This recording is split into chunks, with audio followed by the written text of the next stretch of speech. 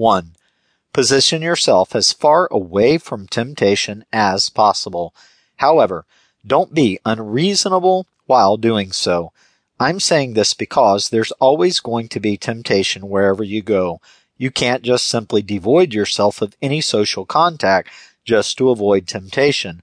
What's important is that when you can avoid it, do so. Remember, avoiding is a strategy that's worked well ever since biblical times.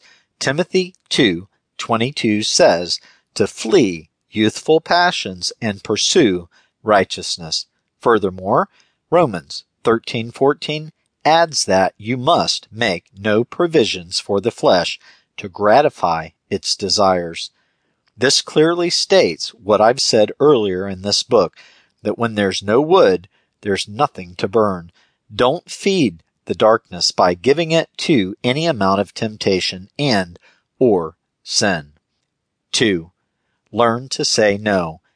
As boring as that may sound, it's actually one of the oldest ways of avoiding temptation. You need to make sure that you say it with authority, much like how Jesus Christ did back then when emphasizing something that shouldn't be done. Besides, you don't need much time to do this. Just say no when you can, and if possible, say it to yourself.